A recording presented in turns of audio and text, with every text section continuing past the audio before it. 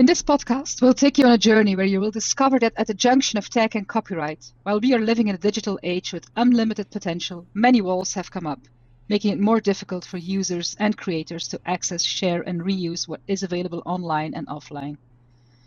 The journey will make many stops, interviewing a variety of people ranging from internet entrepreneurs to librarians and publishing professionals, from digital rights activists to sci-fi writers, to ask them how copyright and tech affect their daily lives. In this episode, our guest is Caterina Trendacosta.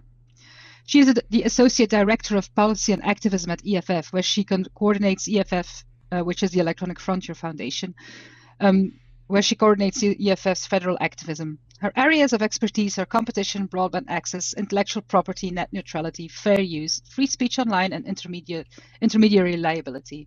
Before joining EFF, Caterina spent many years as a writer and editor at the science fiction and science website IO9. So hi, Caterina, welcome. Hello, thanks for having me. So glad to have you on this podcast series. Hi, shall we just get started? Sure. Yeah, let's get into it. Sure. Okay. Let's start with a topic that's been mentioned on several previous episodes of this podcast series, the Digital Millennium Copyright Act, which dates from 1998 and is referred to also as the DMCA. It has been mentioned before here in this podcast, but it's mainly because it's considered a foundational law that shaped the internet as we know it, not only in the US but worldwide. The reason why I'm asking about this is because in 2020 you published an evaluation 20 years later. So can you just briefly guide us through what the elements worth keeping are of this DMCA and what are the parts that now 20 years on need to be fixed or rethought? Sure. I would note that at EFF I wrote and we published an evaluation of the DMCA 20 years later, not just because we were interested in evaluating the law 20 plus years later, but because there's been an effort in the American Congress and the American Copyright Office to look at the DMCA. And we believed, and we were proved correct, that the assumptions by both those bodies about the copyright law and how it's affected people would be badly skewed by those with the most money, which regular internet users tend not to count as. And we wanted to make sure that the independent and small creators and internet users' feelings about the DMCA were also recorded somewhere. So the DMCA has sort of two major parts. The one that is the most famous is Section 512. That's the one that releases platforms from liability for copyright infringement as long as they do certain things. And famously, one of those things is if they get a takedown request, they have to take something down. They also have to have some sort of repeat infringer policy to disable the accounts of people who have gotten multiple takedowns. There are other requirements, but those are the ones that most people run into. They put something up online, someone claims they have a copyright in it, it goes down.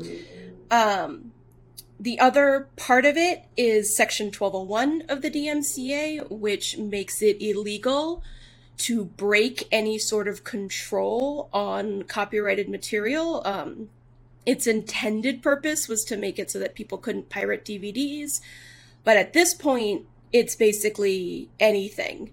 Most things have something copyrighted in it, and most things have some sort of control, and this law makes it illegal to break it. Even if you have a right to use the material, you no longer have a right to access the material. And then every 3 years, you can ask the Library of Congress for an exemption. That process is very bizarre. So in both cases, 1201 should be junked entirely. 1201 doesn't work. 1201 is the reason you can't repair your own devices. It's the reason that farmers were finding their tractors disabled because they couldn't repair them themselves without getting a registered John Deere person to do it. So 1201 just junked entirely. 512 is different.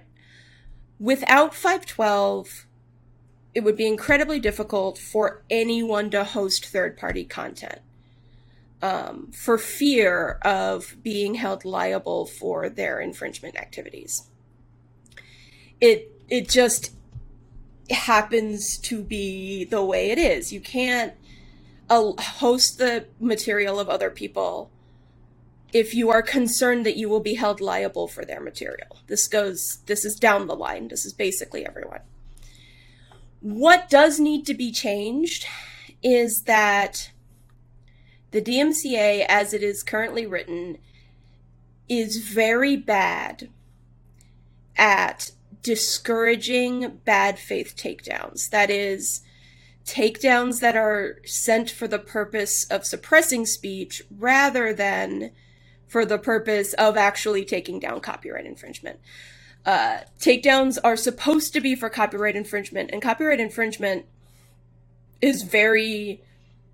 There are factors you're supposed to weigh, but what it comes down to is this a copy that people are accessing and using instead of the original? Does it replace the original?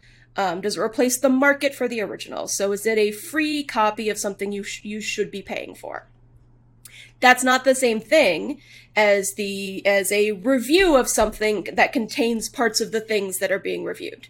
That is not infringement, and that is obviously not infringement because cultural criticism has been around for centuries. And quoting snippets of the thing that you are criticizing to prove your point is not only a habit, it's what at least I was taught to do when I was in high school and being taught how to write an English paper and amass evidence on my side, was to quote from the authorities I was using. And if that were infringement, we would all be poorer for it. We would make poorer arguments. So that's sort of the problem, is there's not the DMCA has a way, in theory, you're supposed to be able to get redress, but it requires you to have a lawyer and be willing to go to court and be willing to go up against companies that have billions of dollars when you don't. And that's really frustrating. The other part of it that's really frustrating is nothing in the DMCA requires people to take into account fair use before they send the takedown. And in fact, case law has said that as long as the people who sent the takedown think it's infringement, like as long as they have a good faith belief that it's infringement, they can send the takedown without violating the statute for bogus takedowns. And that's a problem because what it means is if you are sending takedowns, you are better off not researching what's allowed and what isn't.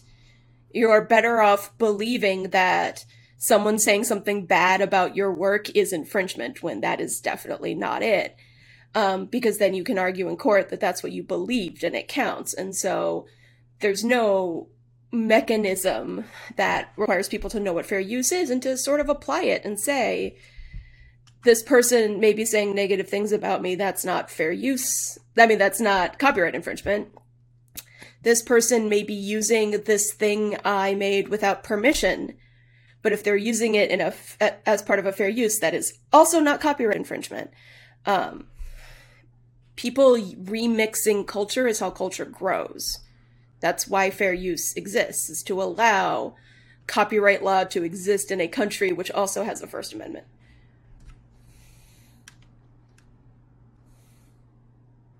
Okay, thanks. Let's continue on a related topic. Everybody's favorite YouTube feature, upload filters. So you wrote a report also in 2020. It's called Unfiltered: How YouTube's Content ID Discourages Fair Use and Dictates What We See Online. We will link in the metadata of this podcast episode for people who want to read it themselves. So this is obviously also relevant in the context of the rollout of the European Copyright Directive and its infamous Article 17, which has also been featured a lot of times on this podcast before. So the idea behind is that this should preserve user exceptions, which is sort of a EU light version of fair use. Could you maybe briefly explain how upload filters work in general, how they work on YouTube, Sure. and what are the lessons that you've drawn from your research into this particular topic, especially when it comes to automated content filters? We always obviously think of YouTube as the main platform applying this, Right. but a lot of platforms are. Pretty much all of the major ones do. Facebook has one. YouTube obviously has one. If you're uploading to many websites, they have some form of it. Even if you're uploading to like Scribd and its documents, they have an upload filter as well to check to see if you're uploading a document that someone else owns. And all of these filters work on the same basic premise, which is that they scan an upload to see if there's anything in the upload that matches something that they have on file in the library. That, in theory, you feel like it should make sense. If this thing that has been uploaded is an exact copy of this other thing that we have in the library, that's copyright infringement. But these filters don't check to see if what has been uploaded is the entire work. Matches have been made on seconds of a match, which is a problem because you can use little bits of something as a fair use and it wouldn't be copyright infringement. But the filter doesn't know that because these filters aren't taking into context anything. All they are doing is seeing if this small part of something matches some other small part of something. And if there is a match, the thing that's being uploaded can be blocked, demonetized. Sometimes it's muted because they just take the music out. There's all sorts of things that will happen to people's works. YouTube's is the most famous. It is Content ID, and it's the most famous because it is where most video goes these days. It costs Google more than $100 million, and it doesn't work. Which is why any idea that this is something that every website should be doing is hilarious. YouTube's filter costs $100 million, and it routinely gets things wrong. This isn't YouTube, this was Facebook. Facebook has a pretty severe problem, which was musicians were using Facebook Live during the pandemic to show themselves playing classical music. It turns out, and classical music is not copyrighted. This isn't even fair use. The authors of the music have been dead for hundreds of years. It is no longer copyrighted. Anyone can play a piece by Bach. But you can have a copyright in your recording of yourself playing Bach. And if you're Sony and you have a copyright in someone playing, like a Philharmonic playing some piece, and then someone else plays it on themselves, the filter can't tell the difference because two people playing the same piece on the same instrument are going to sound basically the same to the robot. And they have no contextual ability to say that's not the same. And so they were getting kicked out of Facebook Lives, or their videos were being taken down because the robots couldn't tell the difference. And if they appealed, sometimes the rights holder would just had a generic process of denying all appeals, and they were stuck. So that's sort of one aspect of it. Content ID is a mess in a lot of ways. People aren't making the best work that they can make because they're not making it based on what they have the right to use. They're making it based on what can get past Content ID. So instead of using the best example for something, like if it's a video to teach you how to do something, or to teach you the difference, or to teach you a film technique, they're not going to use the best example. They're going to use the one that Content ID doesn't take down. So you're actually, as a user and a viewer, getting a lesser product because you are being given only what can make it past the filter, not what those people actually have a right to use. They have to make sure that, their clips that they're using for examples are less than a certain number of seconds long, for example, which is probably not helpful if you're trying to teach someone something. So that's one very dangerous part of it. The other is YouTube's Content ID is particularly sensitive to music because it's only looking at an audio file rather than an audio and visual file. And that can mean that if you are critiquing a clip of something and that clip has music in it, you can get dinged for the music even if you're not dinged for the clip. Music you didn't pick, music that's part of the clip that you're commenting on. The other part of it is that music reviewing, there are so many things on YouTube that are reviews, right? That's like one of the biggest sections of video. It's either a review of the news or a review of TV or movies or plays or anything. Music reviewing on YouTube is actually a much, much smaller segment than you would think, given how important music is, how much music criticism exists. But it's because Content ID is incredibly sensitive to music, and it may not take videos down, but it will demonetize them, or it will take that money away from the creator and give it to the major labels, which is ridiculous. That's just patently ridiculous. It's never been a thing that the person whose work you are reviewing should get a cut of what the money you're being paid for that review. That's bizarre. And it's just not a good system. That is not something they have the right to claim the money for, and it means that fewer people go into reviewing that work, and allows you to sort of get away with more in a sense, because you don't get the criticism from the multitude of points of view that you would normally get. It's only going to be in those outlets that do music criticism, rather than sort of homegrown criticism done on YouTube. I had someone tell me, like, you just don't do content about music, or you don't expect to make money on content on music, because you know that's not going to be how it goes. I also spoke to someone who was writing a video that was criticizing a cartoon. And the studio that made it had Content ID set to, every time it detected a match, to block the video entirely. And what that studio said on their website was, if that happens, we do this with the expectation that you'll contact us and we'll work out an agreement. That's also not how that works. Fair use allows you to use things without permission or payment. You don't need to work out an agreement to do this work. But because of Content ID, the video gets blocked until they contact them.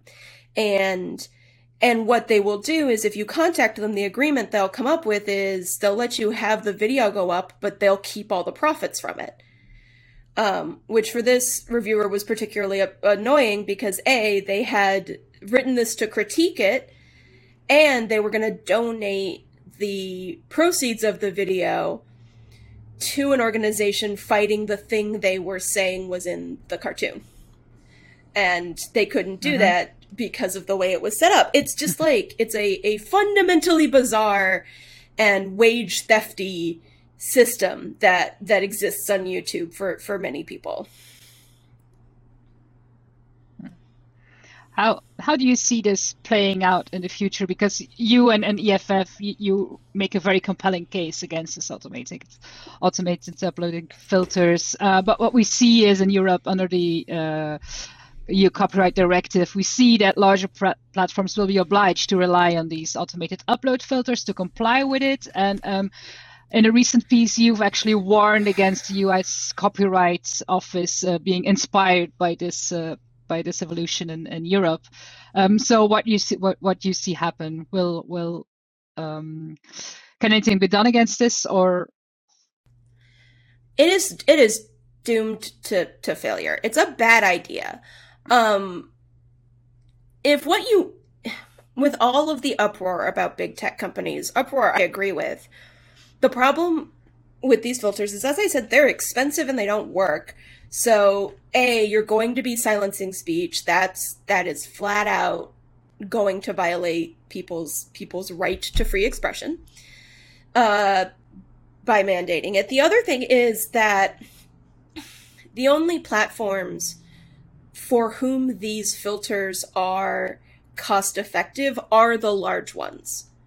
The only platforms who make enough money, who can either afford to restrict their user base or afford these filters, are going to be the large platforms. So it disincentivizes any competition in the space, even more than it already was. And a number of there's a platform called Nebula right now that is being designed with a mind towards being more what creators want to use to put their videos up. That it's less, it has fewer robots. It is more inclusive. You can say curse words on it, whereas YouTube will downrank you in the algorithm if you have too much adult material in it. All of those things. And that's a good thing. That's what you want to see. If YouTube is not serving the people who make videos well, and it isn't, they should have the option of going somewhere else. But when you require filters, you're basically requiring a thing that only makes sense if you're large enough to absorb the cost. Or if you're large enough that the fact that you're going to be censoring a large number of videos doesn't really affect your bottom line. And so that's one consequence, is that. The other being, of course, the extreme censorship that comes with that. These filters are bad. They have in order to be compliant with the law, there's no reason to write a filter that is under-inclusive. You want to write them to be as over-inclusive and as broad as possible so that you don't accidentally let something through and violate the law. So instead, they are designed to be oversensitive. For a number of reasons, not the least of which is because a independent person saying something online doesn't have the money to bring a lawsuit against a company the way a giant rights holder does. If you're Google, your fear isn't that a famous YouTuber sues you, because even in that case, they don't have a ton of money. Your fear is that Disney sues you, in which case you are up against a company that has the money and time and resources to really fight you on this. So it's better to design filters that make that side happy rather than one that works for users and for creators. Mm-hmm. You're already touching part of what my next question is going to be, like, how much of a problem is this monopoly and concentration of power in big tech in the online world? You've written a piece about this as well, to which we will also link in the metadata of this episode. Is this ever going to go away? The fact that the concentration of power has so much influence on copyright issues? I think one of the major problems isn't just that big tech is monolithic, although that is a huge problem. Another is that creativity has also been pretty highly concentrated. The promise of the internet was that it lowered barriers to entry. I could make a film myself, upload it to YouTube, and have people see it. I could make music and release it online. The technology was cheaper. I could do it from home. I didn't need a studio. But what's happened is that the reaction from the major labels and from Hollywood hasn't been, then we should be better. We should treat artists better so they want to come work with us and have access to resources. The reaction has been, let's shut it down. Then we should shut it down. And they bring a lot of pressure to bear on this, and they co-opt some real problems. They often co-opt into this fight the problems facing newspapers and local news. As someone who used to be a journalist, I find that incredibly galling. Those are different problems. Those are not the same. The problems facing news outlets online has to do with the concentration of the ad market in Google and Facebook. And it is not because Google and Facebook have something to do with copyright. And the movie industry, they were posting record profits until COVID hit. So it's clearly people making things and putting them online is clearly not impacting their bottom line that much. People still want to go to movie theaters. They still want to see things in that system, but it's to me, it's less about even money or anything. It's about control. It's about the idea that you shouldn't be able to do anything without going through a mega corporation, which is absurd. That's just absurd. And it's really frustrating. So for this fight, on the one hand, you've got the mega corporations that own content. And then on the other side, you used to have platforms, but a lot of those platforms are now rights holders in their own right. Facebook keeps trying to make shows. YouTube keeps trying to make shows. So they're no longer as like opposite sides as they'd like you to believe. But by jumping on the very real problems of the big tech, the big content has managed to slip its desire for control into this broader problem of big tech. I work on competition. I think this is I think the concentration in big tech is a severe problem, not the least of which because no one wants to build anything new because they can't compete with billion-dollar companies. But that's not a problem that is really affecting Disney. For them to position themselves against Google and Facebook just because people don't like Google and Facebook now is disingenuous to the extreme.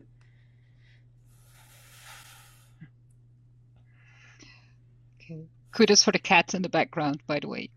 Yes. She loves a Zoom meeting.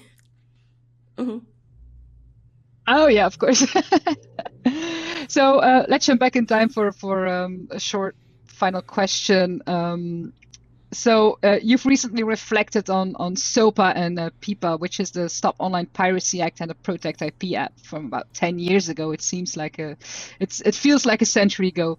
But 10 years ago, a coalition of internet users, nonprofit groups, and internet companies were very successful actually in stopping these controversial bills because these bills included provisions for internet service providers to block websites and actual prison penalties for unauthorized streaming of copyrighted content. Maybe you've written about this recently. Could you just briefly tell us like how important this victory was? Now looking back at it 10 years later, and also like are the ideas behind these bills still looming around? I mean, I guess the answer to that last question is yes, judging on your answers to the previous questions. Yeah. It was really important, at least in the United States. It taught Congress that the internet was a force. This was pretty early on in the idea of the internet as a force to be reckoned with.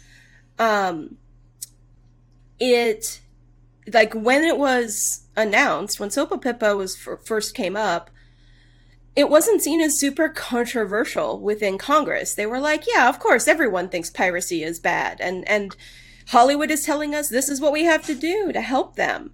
And we love our movies and we want to protect them. And they didn't anticipate the backlash, and they didn't anticipate that huge numbers of people understood what happens when sites are blocked because of so-called copyright infringement. They didn't anticipate the fact that so many people have experienced the thing where they go online, they want to watch something and it's like not copyright infringement. They want to watch their favorite YouTuber or something, or they want to see a GIF or whatever, and they are met with this has been removed due to copyright grounds.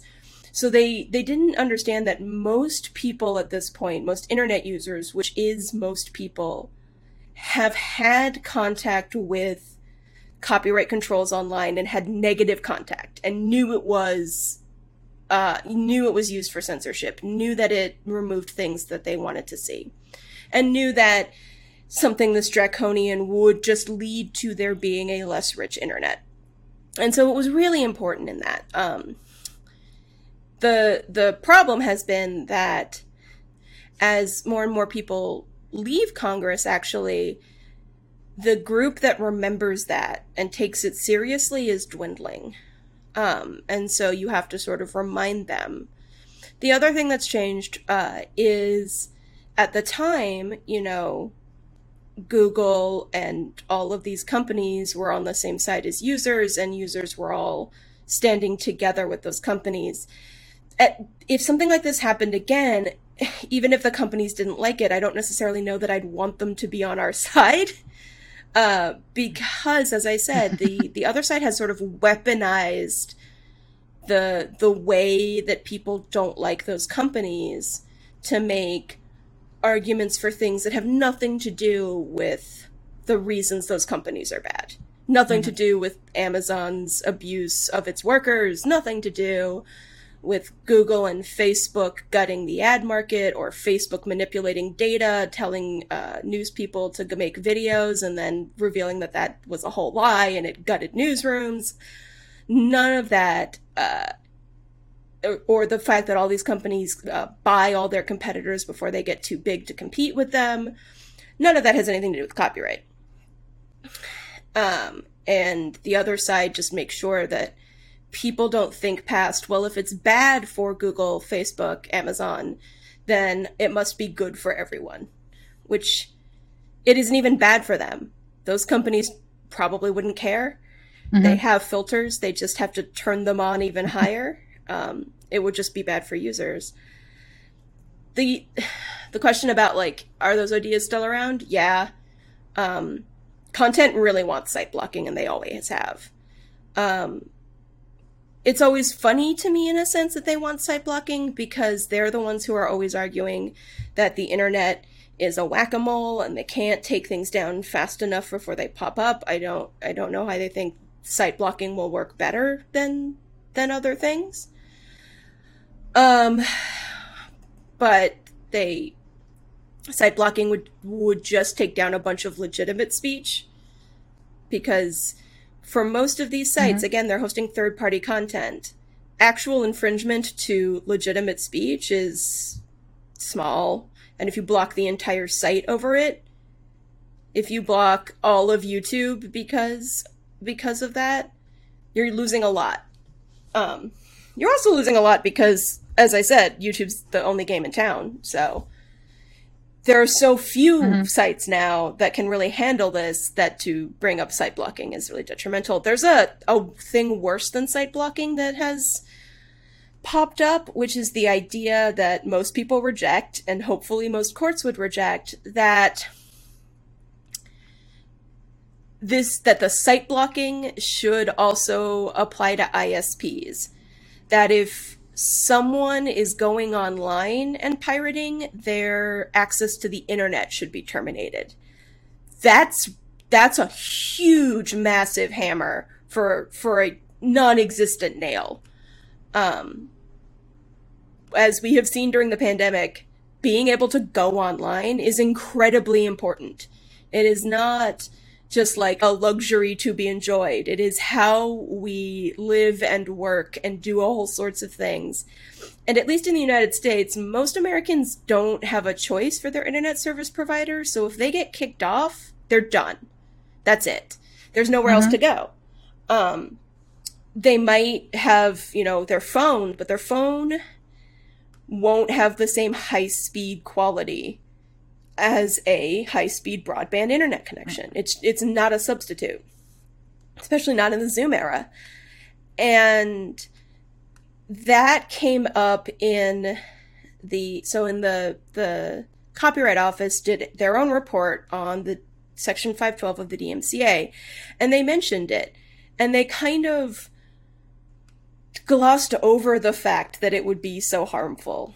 They said that it would be harmful if universities did it, because for people living in university housing, it's their only internet access, and that they have special need, like students and professors have a special need to be online, which is different from the rest of us in what way?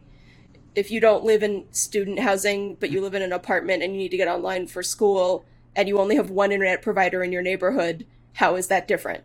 So that's the other thing that came up that I don't think anyone seriously believes is a thing, but the fact that it was treated as a serious, the fact that the Copyright Office treated it as if it was an actual thing was concerning, because it meant that they thought that that's where the bar was, whereas that shouldn't even be discussed and dismissed. It should not even have come up. So a lot of times you see these companies just like desperately arguing that there needs to be more filtering. And then you have a lot of sort of grifters, because that's how the internet works, who say like, oh, no, I've built this filter and it works perfectly. It's like, there's no way. As I said, Google, with all of its money, has poured time and energy into Content ID, and it's terrible. If that's the best we can do, I don't know why anyone thinks it's a good idea. 10 Hours of Static got a bunch of copyright claims hit on it, because the sound of static is in many things. Like, why do we think that this system is good?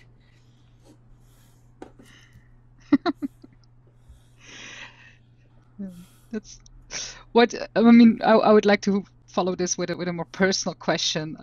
Something I ask all of my interviewees. So this interview will appear on a blog called Walled Culture. And what I would like to know is, like, is there a particular moment for you personally when you hit that wall, and you thought like, oh, there's something wrong here. There's something wrong with how copyright works. Yeah, it's, for a lot of people, I think it might be this. I wasn't particularly into it at the time, but I was a very online child.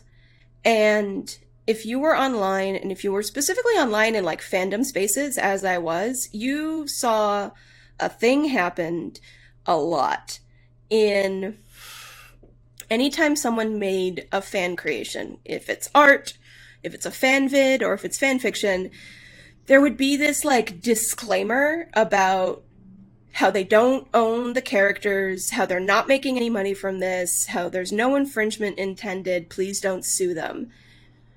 And that seemed wild to me. It seemed wild to me that anyone would be worried about that. And if you delve into the history of it and you learn about Anne Rice, you learn very quickly that there was a reason to be afraid if you were a fan creator. And there was a reason to think that your favorite author might sue you, or at least send a very scary legal letter to you, if you expressed your fandom in your own creative way. Which is wild to me, and an incredibly strange thing to me, because those are the people you should want to be treating well. Those are your biggest fans. They are the people the most committed to the world you have built. And that's really when I started getting interested in copyright, because it was really affecting the online spaces that I was in, and people were really reacting to it in bizarre and like almost like folk culture ways. Like, I know, as someone who's been to law school, that a disclaimer does nothing. Copyright isn't an intent. Copyright infringement isn't an intent-based law. You don't have to have an intent to infringe a copyright to be found liable. But people were doing these disclaimers almost as like a folk charm against being sued. And I found that very, very interesting and weird.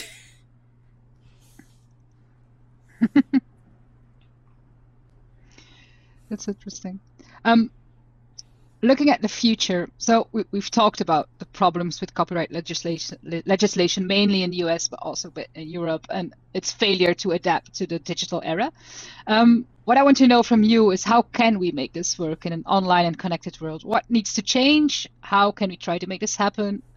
In other words, maybe like, what should your ideal 2030 look like if you're an optimist, and if you're a pessimist, what are you afraid of 2030 will look like? I am always afraid of upload filter mandates of any kind. Mainly not just because the filters are bad, but because governments historically aren't great at understanding the way technology works and are even worse at predicting where it will go. So laws based on their understanding of technology go very poorly, very quickly. In my ideal world, YouTube wouldn't be big. There would be many different platforms for people. Because then people aren't, the problem with YouTube isn't just content ID. It's also that because it's the only game in town, you have to play whatever their game is. So whatever their algorithm is doing, you need to be serving it. Which is terrible. Whatever their advertisers are asking for, you have to make sure the algorithms are built to be friendly to the advertisers. That's terrible. If there were many smaller ones, and two, if they were, niche built, you would know exactly what you were getting when you went to different places. And that's the goal. I say the same thing about Facebook. And I say it all the time. People are always like, why Facebook should do more moderation. It's like, I don't want Facebook to do more moderation because I don't trust Facebook to do moderation. What I want to do is not have to be on Facebook, is not feel like I have to be on Facebook because everyone's on Facebook.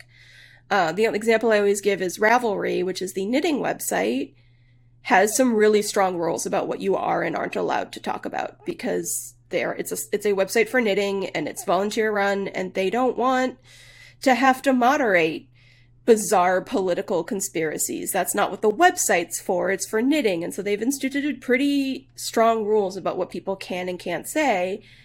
And that's fine, because that's why you would go to Ravelry. I'm going to Ravelry for a knitting pattern, not for people screaming conspiracy theories.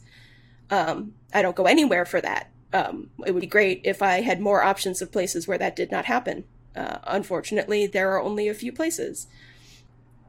So I would like to see people not these websites are powerful because they are big, and they are big because there was nowhere else to go. So if there were other places to go, that's the dream. Similarly, as it stands right now for copyright,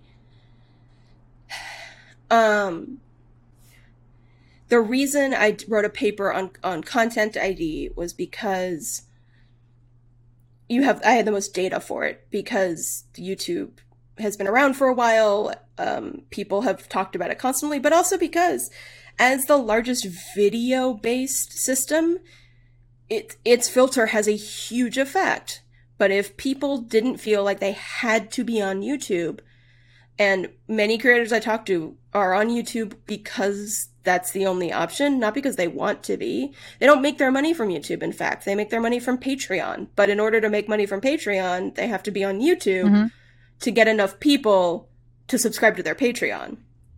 And if they didn't have to do that, they would actually be happier. If they could make money off of ads on a different platform with maybe smaller viewership, but they would be taking home more of that money than they do on YouTube, I think they'd be equally happy, because then they wouldn't have to also have a Patreon and do all of that.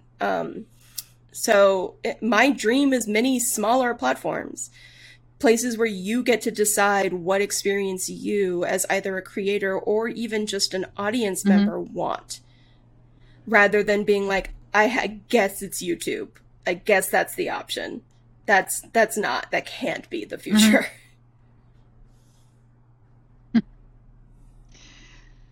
Great. Thank you very much, Catherine, for this interview. I thought it was very interesting. Is there anything else you'd like to share before we close? Unfortunately, I see your cat has disappeared. I was hoping she was coming back to say hi. She's behind me. I can see her. It's her birthday today, in fact. Okay.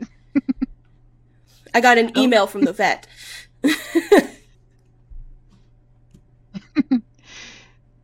Okay. So, anything else you would like to share? Anything we should have touched and we didn't touch? No, I think we covered most things. Okay.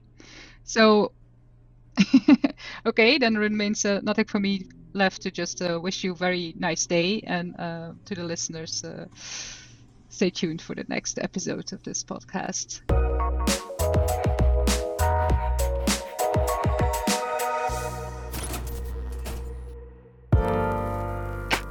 This podcast was produced by Heartcast Media.